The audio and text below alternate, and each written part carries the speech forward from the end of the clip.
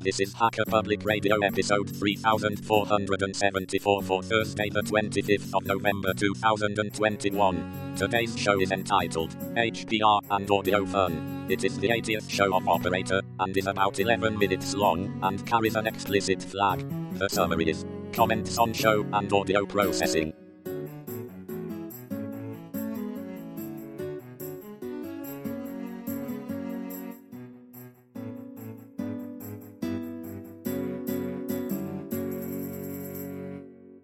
Hello everyone, and welcome to another episode of Hacker Public Radio with your host, Operator. Today I'll be talking about audio and kind of response to the community news around intro, outro, music, whatever. So I have some comments and replies. The RSS-future.php is awesome. I'm going to use that one instead so that I can get in front of any requests for episodes. I don't follow the mailing list very well, so by the time I follow the mailing list and see anything in there, then I won't see the call for shows. So anyways, the RSS-future is really cool. I did donate to the Honest Toast donation link on the About page. Haven't seen that. Been with HPR forever, and I didn't know that you could actually donate to them. I didn't really want a server, but I also wanted to contribute. So that's cool. I would say for the donation thing for Honest Toast, maybe make a different, a higher value or a static user input field for that. So you could put a maximum of $2,000 or whatever. But I would say, make it more than 20 or whatever. But I did do the 20, but I would have done like 50 or something. Anyways, that's that. The HPR public code on Associate GitLab doesn't appear to be up as of today. So what I'd like to do is have, somebody reach out to me, especially if there's existing code out there. Definitely can take a look at it. If you guys are willing to share it, send me a link. I'll double check the mailing list and for URL. But anyways, if there's existing code, I can change that to run some automation, because that's what I do. I automate everything. Let me know if I can help in that way. And I've asked before, but I haven't done anything active except the post on Vosk and my Texas thoughts around tagging and all that. So I'll look forward to hearing some comments on that one around my little script that would convert audio to text keywords based on. Anyways, that's that. The second thing would be running a compressor or limiter.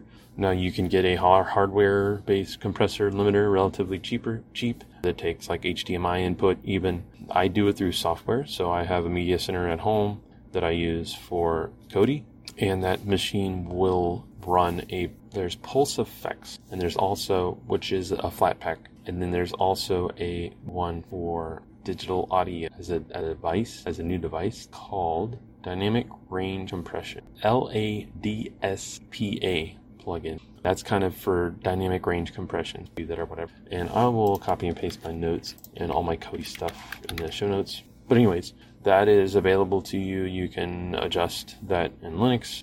For Android, there's a program that I successfully use called Glycox, Glycox for Android, that you can have an audio compressor. I think it bounds the whole system. So you don't have to play your music through that player. Prior versions of Android, you had to play the music through the equalizer to gain control over audio.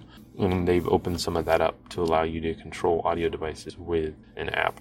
So that's cool. So it's Glycox. That is a compressor which I use for the lows on podcasting. So when I'm listening to a podcast, I can trim and use that compressor feature and limiter feature to compress and limit the lows that come through, and also kind of not make my ears bleed when I've got crappy USB sound, and I can adjust and EQ that sound to my liking in real time. So folks that have problems with, limiting or it's too loud, once you have a signal that's reasonable, that doesn't have a lot of disturbing noises in it, it's a clean sample, and that's sometimes the problem. But most of the time it's a background noise, which can be fixed, or it's a click-pop thing, or like me, I'm moving around and I have a headset on my face, and that's the most annoying one to me. It's not constant, and it's variable in nature, and it's kind of a low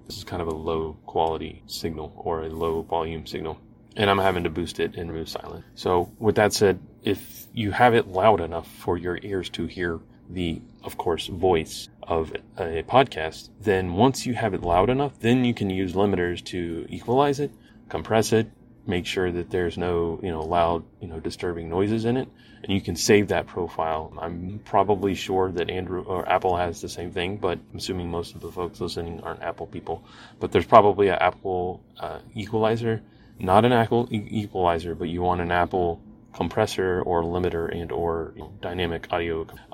We're not talking about equalizers. We're not talking about, noise reduction. We're not talking about noise removal or click host. We're talking about compressing the audio to where you have a bunch of layers of sound coming in, and they reach a certain peak, and you can trim those down. Or like, for example, dark mode or night mode for your receivers, which they have since removed, where you have a really loud movie with really loud music. You can compress that audio. For example, the new Blade Runner movie has very loud music in it, and towards the end, it's even louder somehow. So that's a really good example that I used. The last scene of the Blade Runner, one of the last scenes of the Blade Runner music with all the water. I will use that to test my compressor, and once they pass that test, then I will continue listening to whatever it is I was listening to in hopes that my ears don't blend, even sometimes not enough. So audio compression is key. Once you have a loud enough signal that you can hear, then you can manipulate that signal in most cases and remove noise if there's silence or noise gate or a noise profile. And then if there is a click pop, you can generally remove that yourself. Of course, that requires extra work. Now, what I will say, as far as Audacity goes and any other program, the process of making voice audio clean could probably be simplified and automated. I guarantee you it can be automated to the point that it will be pretty rare in the instance where you have bad audio, unless the audio can't be heard in a clean manner, or you have random things like me moving around and making the poppy noises. Those can't be removed automatically, but a consistent electronic and or noise background, obviously. So what I would say is that we could implement, when someone uploads an episode, you could say, please allow for at least 10 seconds of silence in the beginning of your audio recording for automatic noise removal. Now, you can choose not to do that if you know what you're doing or whatever. You can choose not to do that, and the program will automatically detect that there is no silence in the beginning of the episode. And there is, within the first, 30 seconds of the audio, we can say, okay, if within 30 seconds there's no distinct change in the decibel meter or the loudness of the text, we can say, okay, they didn't do the noise removal. They didn't want the noise removal within that recording. So we'll automatically just trim that down or do whatever we need to do to post-process. But if we want to do automatic noise removal, we can say, please allow at least 10 seconds of silence for automatic noise removal. That will reduce a fair amount of stuff that comes through that's pretty bad, because we can automate that noise reduction and kind of clean up the audio. And there's a million ways that people prefer the audio to come in, but I prefer a little bit of bass for low voices. But I don't want my ears bleeding when I'm in the car driving down the street and having it loud to the point where I have to turn it up so loud the lows on the voice vibrate the whole car. So anyways, 10 seconds of required or suggested silence. I can write a script to detect if that silence exists or not. If it does exist, use that for the noise profile. Automatically span that across the whole sample, and then we'll have noise reduction, automated noise reduction within HPR. Now, the second piece is like, just bad, not quality or not being able to separate that audio out. There's not really much you can do. If it's really bad audio, there's not a whole lot you can do. If it's, mine is probably the peak of this audio is probably the peak of, annoyance or quality, about as low as you can get before things get kind of irreversible type of deal. So what I'll say about like quality, increasing the quality, not a whole lot you can do outside of that. Please allow 10 seconds of silence for your recording so that we can automatically remove noise. And I can do all that, no problem. The second piece is the intro, the volume of the music and the volume of maybe the text to speech. Maybe we want to glue those together. What it felt like to me is that the audio was a little high on when you mixed in the audio with the text to speech. So, general audio needs to be background music or background music in the audio. So especially, there's talking going on. So you want to have that music be gated out And then, if they're talking, you want the talking to be heard, and then just barely hear that music in the background to the point where they can hear it, but they don't necessarily can determine exactly what the music is or whatever. So you want that music to be as low as it can without not actually hearing it.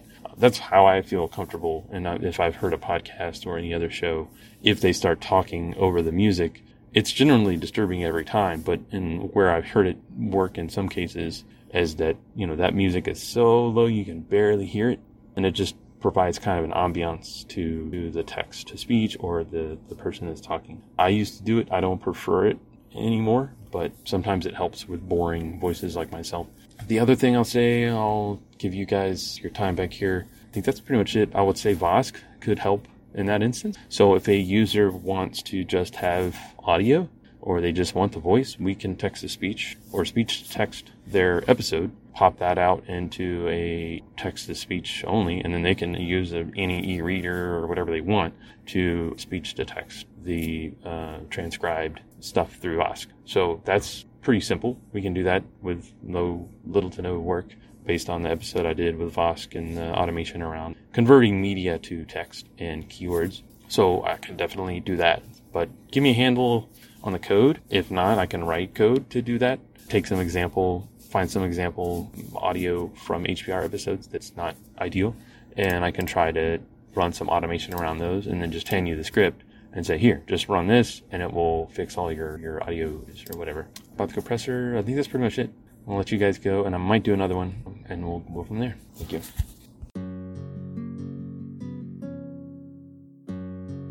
You've been listening to Hacker Public Radio at hackerpublicradio.org. Today's show was contributed by an HPR listener like yourself.